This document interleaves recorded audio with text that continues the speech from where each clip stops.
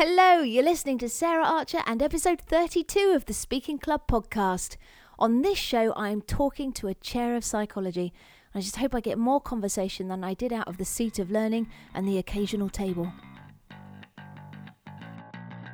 I started this podcast for two reasons. Because I want to help people recognise the power of stories and humour in speaking, and because I believe it's your message that counts, not the number of ums and ahs you use. There are some organisations that want to create robot speakers. They want you to sacrifice your personality in order to speak perfectly. But I want to let you know that you can be yourself and a sensational speaker. So, if you want to be a speaker that connects and engages authentically through stories, a speaker that gives value as well as a great performance, then welcome home. Welcome to the show! Now, before I tell you about my guest today, I've got to let you know that I wrapped some amazing interviews this week, and I know you're not going to want to miss them. Plus, of course, I've got some more solo teaching episodes coming up too. So get on and subscribe. And if you're a fan of the show, do me a big favour and leave a rating or review. It's a big help to get the word out there. Now, my guest today is a man who started off doing magic tricks to a few passers-by, and now captivates thousands as a speaker, millions as an author, and hundreds of millions on his YouTube channel. He really lifts the curtain in this episode on how he puts things together, what he does to keep the audiences hooked, and he's really generous with tips about how to take your speaking forward. I know you'll love this. So let's crack on and listen to Professor Richard Wiseman. Chair of Public Understanding of Psychology, international best-selling author, speaker, and a mega YouTuber, welcome to the show, Professor Richard Wiseman. Pleasure to be here. Thank you. Thank you. Right, I've got so much to talk to you about. You've done such a lot of really interesting stuff. I understand you discovered magic at a young age, and I wondered if you could just take us briefly from that first discovery to kind of what you've ended up doing today. Oh, it's a very straight line, actually. So, yeah, I used to go and see my granddad at the weekends, and he only performed one trick. He wasn't a magician, but he performed one trick, which he'd learnt during the war. It was a very good trick, which is you put your initials on a coin, he'd make it disappear, and then it'd appear inside a sort of locked box that he had on the mantelpiece.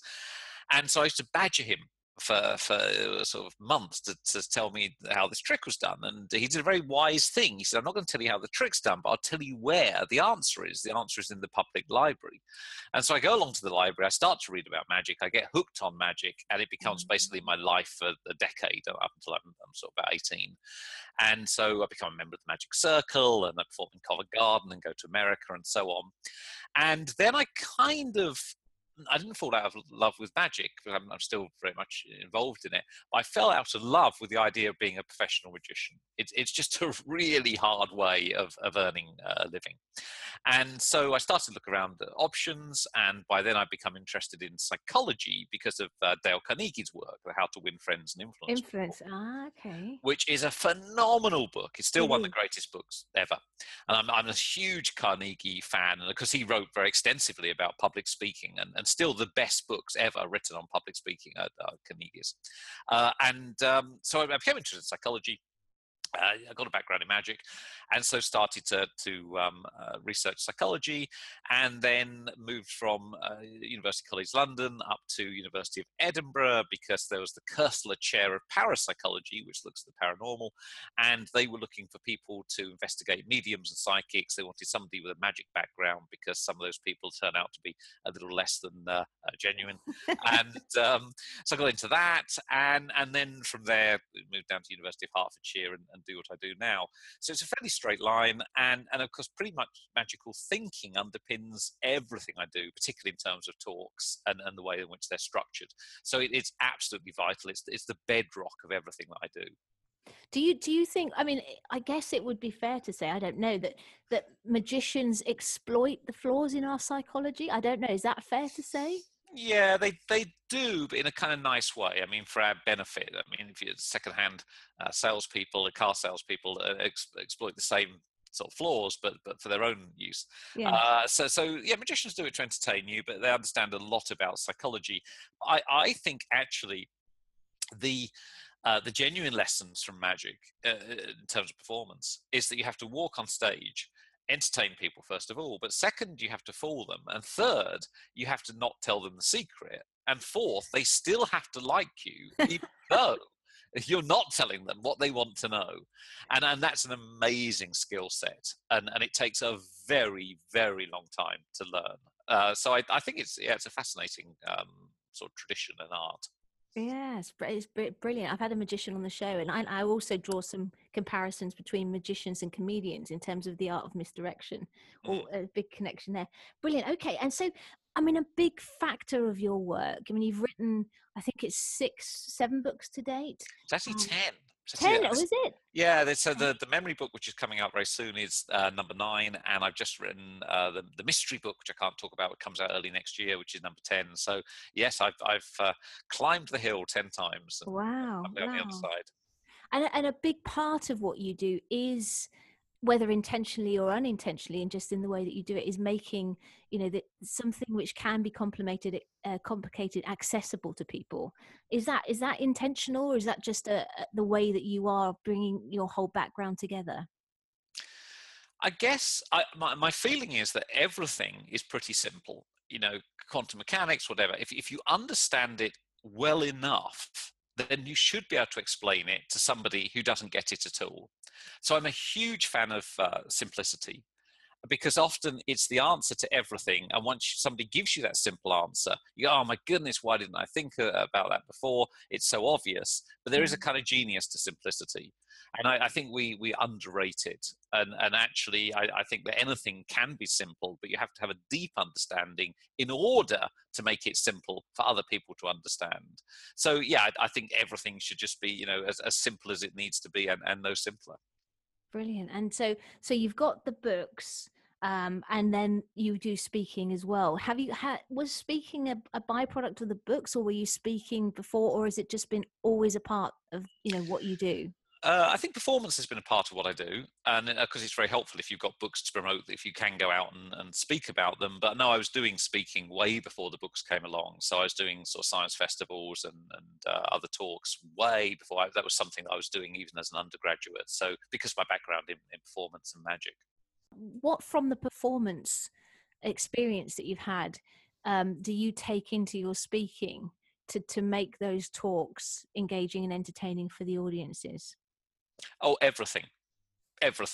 I mean, it's the two disciplines, performance and speaking. I think are very, very similar, massive overlap. But of course, there's some differences there as well. So with if you're an actor on stage, you're clearly portraying somebody else most of the time. What speakers need to do is find a skin that they're very kind of comfortable in, that is very similar to themselves. Normally, it's not identical to themselves, because you just wouldn't want a normal person on stage, as it were. But you have to be comfortable, and also you have to be authentic. That the audience have to believe that the person they're seeing on stage believes what they are saying, and they are that person. And I think that authenticity is really hard. It's really hard, and obviously it's not what actors do. Speakers, it's a different skill set. But I've never seen anyone learn that in less than a decade. I mean, it's a long, long process of being so comfortable on stage that you can be yourself. That's really interesting. You reckon 10 years to get to that sort of, where you're comfortable with yourself, the audience believe in you. That's an interesting. I've not heard someone say that before. Oh, easily. I mean, the luck talk is now in its 15th year. Yeah. And it's still getting changed. I mean, the opening hasn't changed in 15 years. The opening 7 minutes is identical. But still, every time I do it, there's small little changes you put in. These things are really, really hard to do. And I think that's the biggest mistake that people make, is that assume that they can just stand up on stage and just start talking. And you kind of go, yeah, you can, in the same way that I can get a crayon and a piece of paper. But strangely, it does take a little bit longer to get this stuff to a point where people will pay you proper money and actually remain in the room from their own sort of volition. And how do you get, I mean, from the inception of a talk, so that let's take the luck factor, And just for those people that haven't come across this book before, I just want to quickly say, so I've read it. I've talked about it before to some of my audience. It's about success, isn't it? And the sort of factors and behavioural side of people that are more successful than other people. Is that a fair synopsis? Or I'm sure you're going to come up with a better one. Yeah, I mean, it's about the mindset of lucky people. It can be anything. I mean, I just recently been doing a talk on sleep. I mean, it's always the same process behind it. But yes, we can talk about the luck one. Yeah. So how do you go about? I mean, you've written the book. How Yeah. do you go about putting the talk together? You throw the book away. So the first thing you do, I mean, books are books and talks are talks, Yes. and they are not the same beasts in any way at all. So I think the audience need to be very, very comfortable from the get-go that the person on stage is in charge and they know their stuff and they know who is on stage. At least they think they do. And I think, so the way I use a sort of a military sort of scenario when I plan my talks, which is that before you can move inland when you're invading a country, you kind of got to get a beachhead. You've got to get this very solid base before you can start to move inland. And that's what the start of the talk is. It's building that solid base, that trust, that relationship with the audience. And that can take anywhere between, I don't know, 5 minutes and for me, 15. And I don't move off. I don't start to go inland before that's there. If after 15 minutes it's not there, that's a really, really rough night. I mean, I don't think it's ever happened, actually. You just have to start to move off. So the first part of the luck talk is nothing to do with luck at all. It's about me. It's about the audience. It's about finding out who they are and then finding out who they think I am. And that's the first 5 minutes. So it's always the same, which is that, you know, I'm going to be giving a talk later on today, and you don't know who you're meeting, and as an audience, and they will gel to a single person. That's the amazing thing about giving talks. You give them from 3,000 people, that becomes a single entity. They become a single person, and you've got to try and find that person. And in the same way as you wouldn't have the same conversation with everyone you meet, that would be ridiculous. You know, you tailor the conversation to the person you're speaking to, and that's what you're trying to do as a good speaker, I think. So is that first part of Luck Factor Talk interactive at all? You mentioned about, or is it just you? I like interactivity. So most of my talks about people doing things rather than just sitting there and listening to me. But yes, so the first part of it is, so I think what is interesting, change is interesting. Anything static isn't interesting. And so the opening line of the luck talk is, for the next, whatever it is, 50 minutes, I'm going to be talking about the psychology of luck. So they know where they are. Yeah. And I think expectations at that point are reasonably low. You've got a professor, you've got this guy that's just going to talk about 50 minutes and about luck. And then the next line is, but before we get to that, now I think that's quite, so before, okay, right. I didn't start my working life as a psychologist, I started as a magician. And by that point, I've taken out a handkerchief and I'm about to make it disappear. Okay. Now, I don't believe there's anyone in the room that isn't watching at that point, because we've gone from this sort of, tedious academic, to now he's a magician. Now he's going to do magic tricks. And I don't know quite where we are. But he seems to be very confident. He seems to know what he's doing. And then it unfolds from there. But those first 2 minutes are absolutely vital. And you know, where you look and you give out this sort of impression of being vulnerable, but at the same point knowing what you're doing, that stuff is really, really important, I think. I mean, in a sense, you are lucky, using that word, because you have, I'm gonna use the magic and that sort of shtick. I guess, are there other professors out there? I mean, obviously, we know Ken Robinson's got one of the most viewed TED Talks, ever. And I think, for me, the reason he's so engaging, he uses humor, is his sort of shtick. I think he gets a lot of laughs. But for those professors or technical people out there that perhaps haven't got the magic, there's stuff that they can still use the same, framing devices. Perhaps there's something they're passionate about, or in the same way, do you think? Or do they need to develop something that is unusual? Oh, no, they don't need to do that. They need to be themselves. and they need to talk authentically about what they're doing and interest them. And I guess depends what you're talking about. I mean, yeah, I should say also I'm not a fan of TED. I loathe TED Talks. I think TED and TEDx the worst thing that's ever happened to speaking. Why? Just Because it's made it into a sausage factory. Everyone comes um, on and goes, when I was 8, I was fascinated by, and now yeah. as an adult, I wonder if, and all this stuff. And you think, no, for goodness sake, please, if I hear one more corporate person who's fascinated by. So, Talk Like TED, huge book. I understand why they did it. Fantastic idea. If I'd had the idea, I'd have done it as well. But terrible. It's made speaking painting by numbers. Homogenized, you mean? Yeah, Yeah. and so now what everyone's looking for, I mean, none of my talks are online at all. You won't be able to find any of them, and people are now actively looking for speakers that are not on TED because they just feel they've heard that shtick so many times. Yeah. So I think other people just need to be authentic. Personal experience is very important. I also think so. I was interviewing a very, very experienced magician. I won't say who it was, but somebody very experienced. And I was going through their photo album. There's a picture of them when they were 8 and doing magic. And I said, "Was this your very first performance?" And they said, "Oh, no, I was showing off." And I said, "What's the difference?" And they said, "Showing off is when you're on stage for your own benefit. Performing is when you're on stage for the benefit of the audience." Interesting. So the first thing you've got to think of is, why would anyone be interested in me? Why should they give me half an hour, 50 minutes, whatever it is of their time? How can I make that the most interesting experience for them?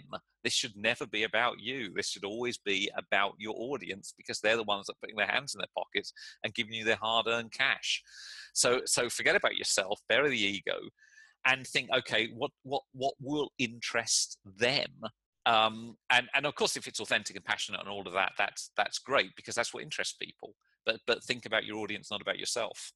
Absolutely. And do you use much humor in your stuff? I know you've had your own Edinburgh shows that have been funny. Is that something that plays a big part in what you Yeah, do? it does. It does. We have to be very careful. Humor is so tricky, so tricksy, because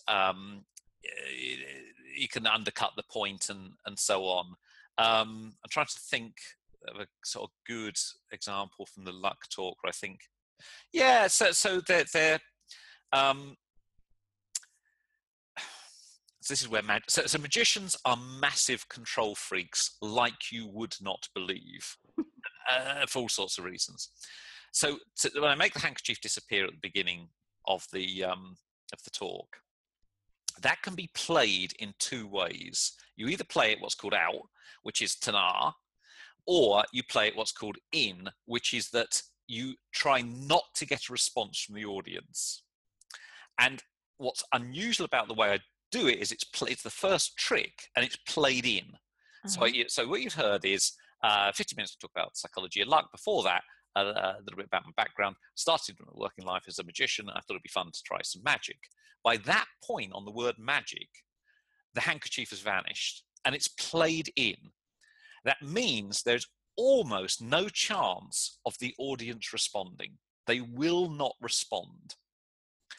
And that then gives me the beat to go, but you're right to keep the excitement to a manageable level, which is a funny line. Yeah.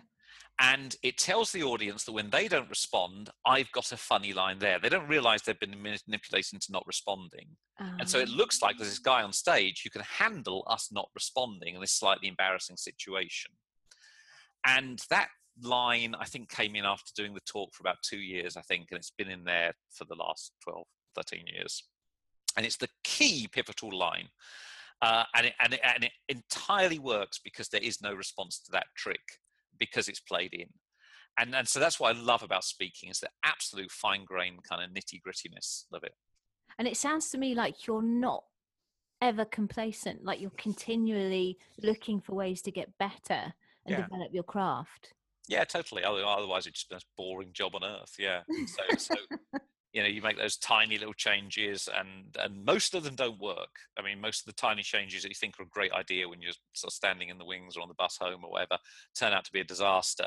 And I always think the best bits are actually probably developed under fire when you're on stage and something happens. So I had a line, and this is a fairly recent line, it's probably about only 5 or 6 years old. I said to somebody in the audience, would you mind helping out with this next bit? And they stood up, not unreasonably actually, they stood up and came to the side of the stage. I didn't see them do that.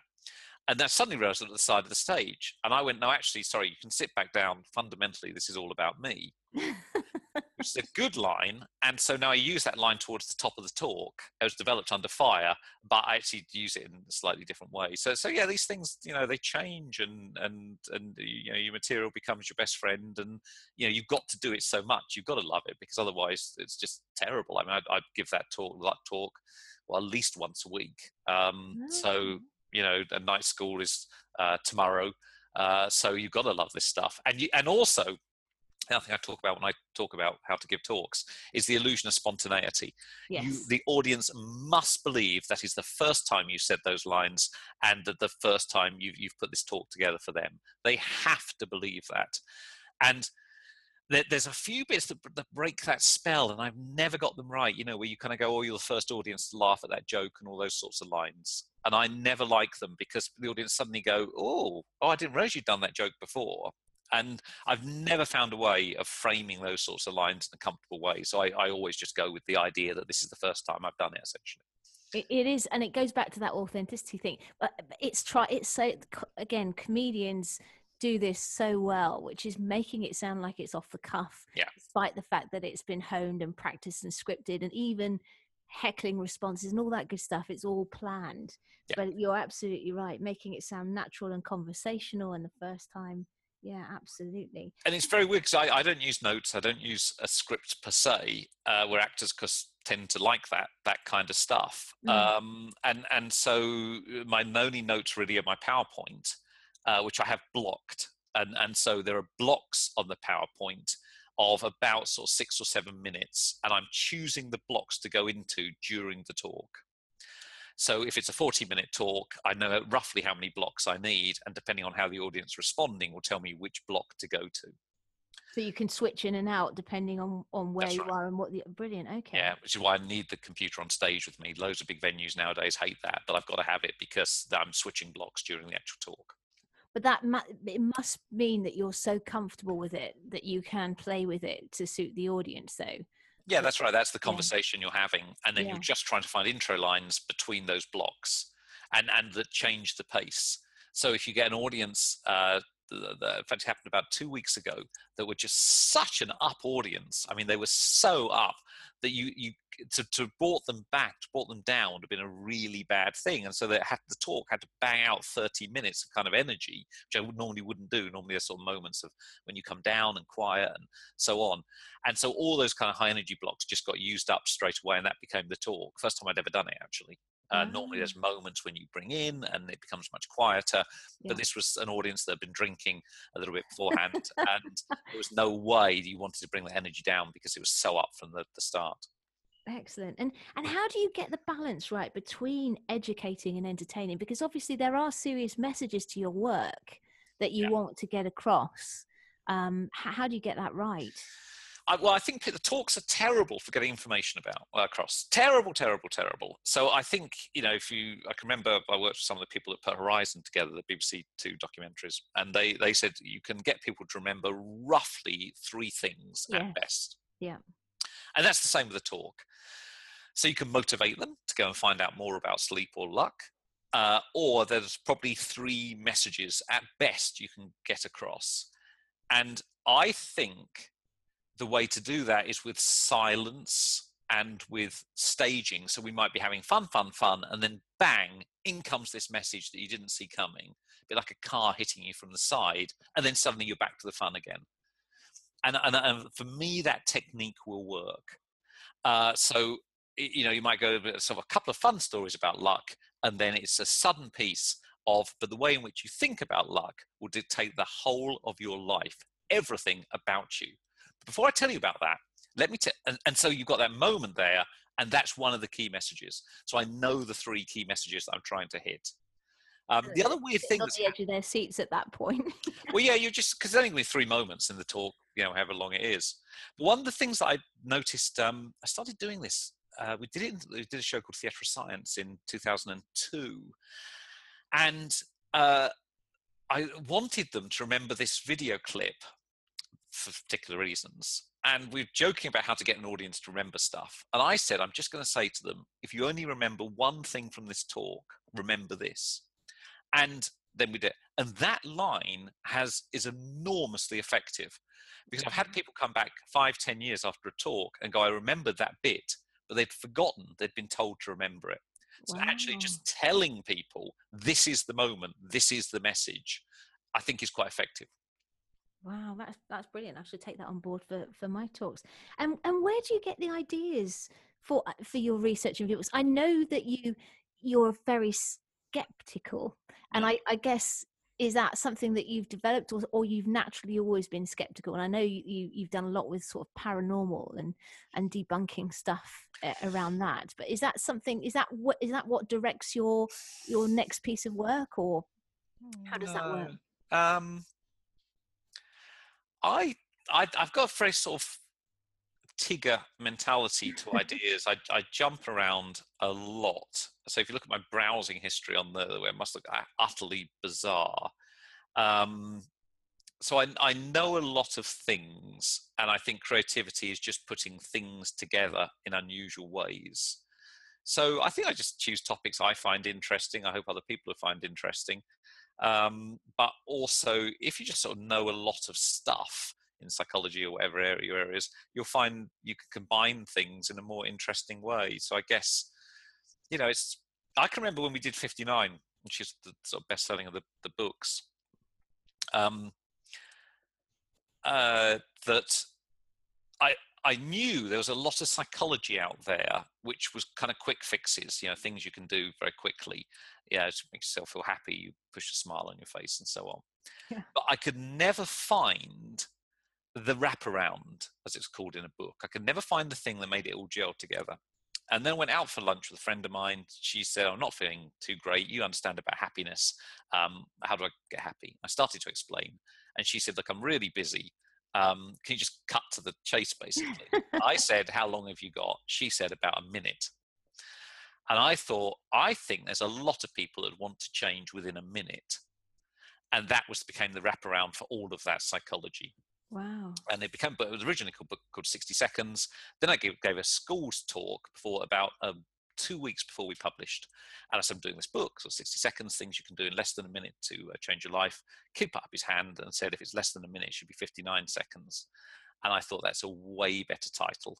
Yeah. And went back to the publisher. We had a massive meeting, because to change a book's title 2 weeks before you publish is disastrous potentially. But we changed to 59. It became a big thing. So these things, ideas just, they just come. They come around. They're out there. They're in the ether. And was it in that book that you found out this Yale study was completely fabricated? I was shocked. So I was like, because it's the Yale study, and I've read it in I love reading books, and so many books. Is it the one where they say 3% had made goals, and those 3% had outperformed the rest of the class simply because they'd done goals? Yeah, it was around the time of writing the book, somebody from one of the magazines, I think it was Fast Company magazine, started to go, hold on a second, I can't find this study. So I said, it's easier for me to access academics, let me have a go, and couldn't find it. So yeah, there's a lot of rubbish psychology out there. Because in part because there's a lot of people just sort of spouting rubbish about psychology.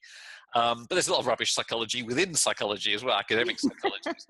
So yeah, that was one of the things we did, was a kind of myth-busting element to it. Was it within 59, I think. Gosh, wow!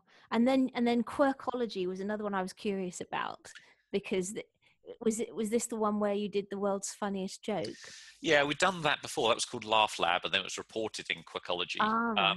So Quirkology came out. So I was in California doing some talks, and Michael Shermer, a skeptic, was there, and he was talking about Freakonomics, which had just come out, a huge book. Yes. And he said, you should do one for psychology. And I said, I don't know. And then he drove me to the airport, and I said, I suppose it'd be about quirky psychology. And that's where I said the word quirkology. And that's a great wraparound. It's a really good wraparound. And so that book got picked up, I think, within about 2 weeks of that conversation. And at the airport, I'd got like a Dan Brown novel or something. And on the back cover, I just wrote down all the topics, which became the chapter titles. And that back cover is upstairs in my office, because it's the thing that then launched the entire book. So, yeah, Wow. that's where ideas come from. They come from talking to people and realizing that someone said something interesting that you can pick up on or whatever. Yeah. And so the Quirkology, I just want to briefly mention the Quirkology YouTube channel. It's got over 2 million subscribers. That's amazing.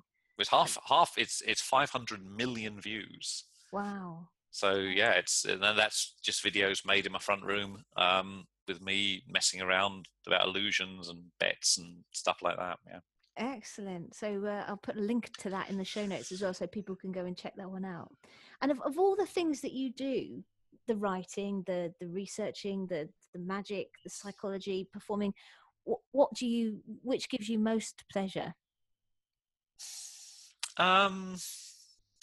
Probably when a talk goes well, that feels, I think, you feel most connected to your audience. Writing books, I've finished the one's going to come out next year. I think 4 days ago. So yeah, they're hard. That's hard work. That is hard work. That's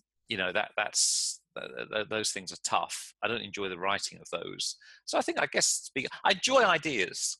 I'm friends with ideas people, and that gives me most joy, is just sitting around somebody going, we've got this problem, and then trying to come up with an idea that no one's had before to solve that problem. And magic is phenomenal for that. So there's a friend of mine, actually, there's a magic trick that goes back at least 100 years. And in 100 years, a lot of very bright people have tried to improve that trick. And he's just come up with a brilliant innovation, which for 100 years no one's thought of. Wow. And it just reminds you that all this stuff is out there to be thought of. And so I guess I've enjoyed coming up, with ideas. So I've been doing a lot of stuff working with West End shows, and putting magic into West End shows. And that's been a lot of fun, because, you're trying to find the idea that solves their problem for them. So I guess idea generation is most fun. Excellent. And are you up at Edinburgh this year, Richard, at all? I'm not, actually, because I'm going to be in America for the first half of August, and then back in Edinburgh for the second. But so I'll be physically in Edinburgh, but not doing a show here. Show this year, okay. And so, and just the memory book, is that out? The new, sort of the newish book? The newish, which will have to improve your memory, which is hilarious because I have the worst memory ever. So I'm terrified about doing any promotional work for this book. So basically, it's written by somebody who's got a terrible memory for people with terrible memories. It's a little book. It's called How to Remember Everything. Although genuinely, I forgot the title the other day when I was talking about it, so it's not a good start. And it's all the sort of tricks and sort of twists and so on that you can use to improve your memory. They're really simple, super simple. So it was quite a lot of fun to write. So that comes out, I think, middle of May, and has a magic trick built into it, actually. Excellent. And that'll be available on Amazon. I'll try and get a link to I hope that. so. Yeah. Yes. Cool. Yeah, it'd be terrible if it wasn't. Yeah. And does it have memory palaces in it? And that's yeah, no, it doesn't, actually, because it's been so well covered, and also I find them such hard work. I think, for goodness sake, just write it down on a piece of paper. I was going to say. So I was really, you're going to devote half your life to all these mental images. So no, it's super simple things that are in there. So yeah, that'd be exciting. Excellent. Okay, cool. Thanks for all that. Now I've got some standard questions which I always ask, which I'm going to ask you before I let you go, if that's okay. Sure. What's the best thing speaking has done for you? I think it opens so many doors. Yeah, it's just great that you can share your ideas, that you can connect with people, and it opens a million doors. So I would say get out there and do it, but know, it's a craft, and to have the same approach to it as you would to any other craft. Don't expect to become a great artist or great potter overnight. It takes a very long time. So keep on doing the same thing again and again and again. And record, obviously, you said a lot of the stuff that you've picked up is when you've actually been doing the talk. So record it as well, I would have thought. I've never ever listened to one of my talks back. So no, I've never recorded the talk. You just relied on your memory. Yeah, I mean, well, you know it. You're in the moment. Yeah, that's right. I'm completely deluding myself. No, I've never ever watched myself. Ah. Or never heard myself even. So no, I think you're in the moment, and you're thinking, oh, that didn't go so well. If I'd have phrased that differently, but that comes a bit from doing it so much. I know it's difficult if you're only speaking once a month or something to do that. So get as much stage time as you can. Just get out there any opportunity and learn the skill set that is speaking. And so are you speaking maybe, 2 to 3 times a week? Oh, or yeah. more? And probably about twice. Depends. If you're out promoting a book, you might be doing 20 a week. I mean, that wouldn't be an unusual number to be doing. But no, about sort of twice a week would be my normal sort of lot, yeah. Brilliant. And second question, what's been the worst thing that's happened to you while you've been speaking? That nightmare gig. Has there been one for you? Oh, yeah. Worst thing, I had a computer collapse on me. That was very bad. So now I've always got a backup machine in the bag. Trying to think what's the worst. No, I think that's probably the worst thing. So the good thing about speaking, unlike magic, so if you're a magician, A, you have to fool the audience, and B, if you're a comedy magician, you have to be quite funny. Yeah. And if you're a comedian, you have to be quite funny. And if the audience aren't laughing, you're dying on your ass, and that's a terrible experience. Yeah. As a speaker, you can always fall into, this isn't funny or entertaining, it's just interesting. So, in terms of the worst thing that's ever going to happen is you're going to talk where people aren't very energized and you just kind of got through it. But you shouldn't really die on your ass because, sort of, it's not the same as comedy where you're trying to be funny and you can hear that the audience aren't going with it. The expectations are a bit lower, so you can, in terms. Well, they're different. Yeah. They're different. Yeah. They're expecting a talk. So yeah, but technically things have gone wrong, and that is very annoying. But how did you get out of it? Was it all Yeah, good? I just switched to a sort of non-AV version of the talk, but it wasn't great. My talks are very, very visual in terms of slides, and also that's reminding me what I'm supposed to be talking about. So yeah, it wasn't the best gig ever. But that's AV. It's got better over the years, but it's going to happen from time to time. Yeah, cool. Okay, brilliant. The last question. There is a book called Think and Grow Rich by a chap called Napoleon Hill. And in that book, he has almost like a fantasy mastermind. If you could choose 3 people, they can be alive or dead, fictional or non-fictional, to be your mentors, who would you choose and why? About 3. I would go with Carnegie number 1. Carnegie is a genius. And in fact, the reason why How to Win Friends and Influence People, such a good book, is it's the transcripts of his talk. So he went around and gave that talk for about a decade before he wrote that book. And so that's why it's such a good read. It's designed to be read out, as it were. So Carnegie would definitely be there, and his book on public speaking is phenomenal, years ahead of its time, and way better than the TED ideas. So that'd be one. I'd go with Stanley Milgram, the psychologist who did the electric shock experiments, but he also did some fascinating work over and above that, which is lovely. So he'd be my number 2. I'd probably go with the magician for number 3, and I don't know who would I choose magic-wise. I think in terms of just being good company, interesting company, I think Teller out of Penn and Teller is probably the most knowledgeable magician in the world. And yeah, that would be an interesting dinner party. Have you met? Oh yeah, I know Teller very well. Yeah. I've consulted with Penn and Teller, so yeah.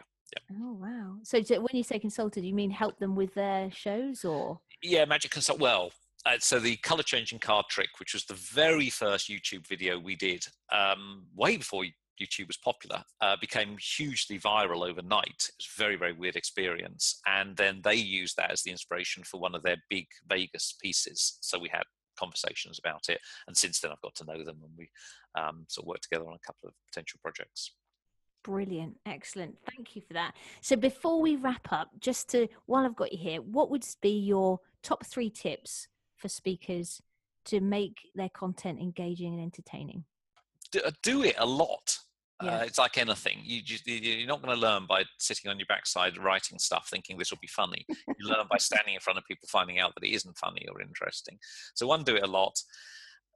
B, I think, assume people... I think why street theatre is such a good training ground is people can walk away. And so if you've got a bad street show, and I used to work Covent Garden, you'd start and then you see your audience literally walk away. It's soul destroying. And I think the same as with talks. They're captured in the rooms. They can't walk away often. But imagine they're paying you £5 for every minute. So every minute you have to do something interesting and promise that the next minute will be even more interesting. So don't waste their time. Because if you've got an audience of, I don't know, a couple of hundred, think how much time that is. If it's an hour, it's a couple of 100 hours of time you're wasting. So, every moment counts. So I think that's really important.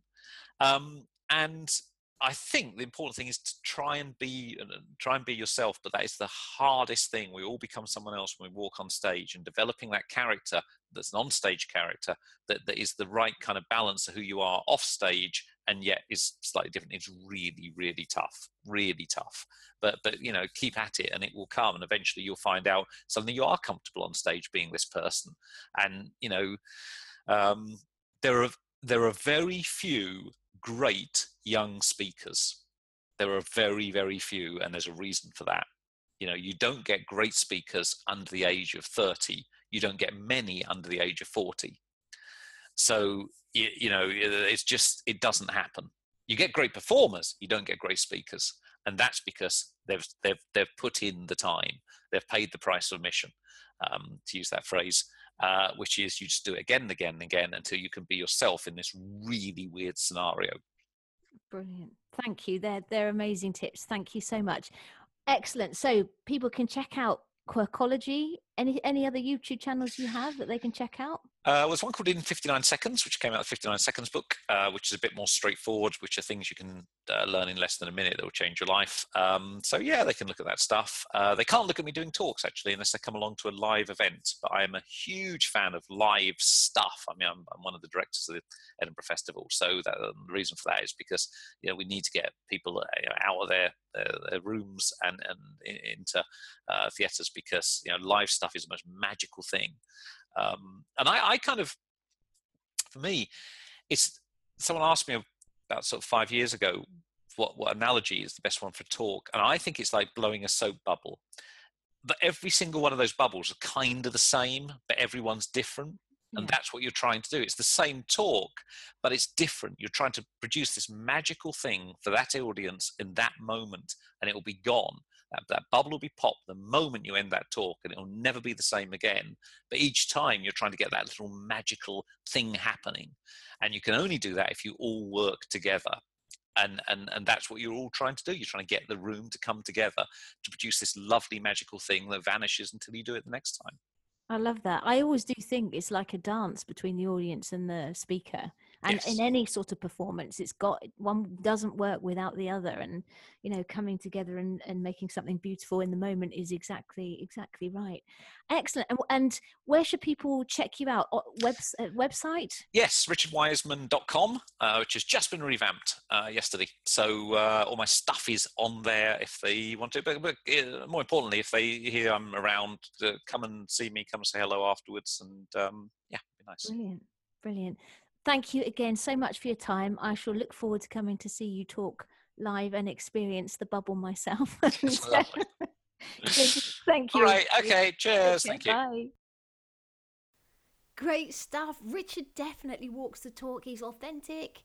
He's got strong views. He's not afraid to say what he thinks, which I absolutely love, because it's great to have an opinion. And I know a lot of people worry about alienating people, but trying to please everyone is a mistake.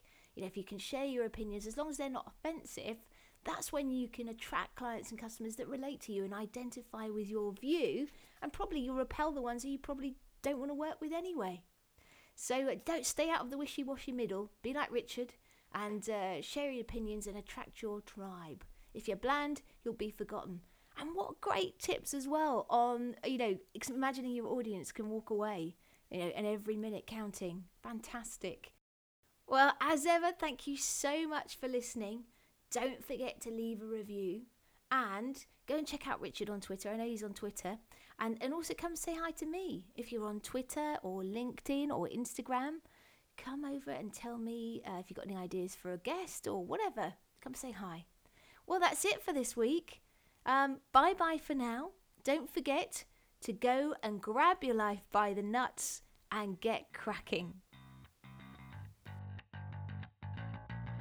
If you want to discover how to create a killer pitch that makes you or your business stand out from the crowd, then you'll want to grab your copy of my book, Straight to the Top. It will help you clarify your USP, your business story, who your target market is, and what will make them buy. You'll discover how to get the edge on the competition and position your offer for success. You'll also get proven elevator and investor pitch frameworks to use for maximum impact. To get the book for free plus lots of extra bonuses, you just pay shipping and handling. Go to standoutpitch.com today.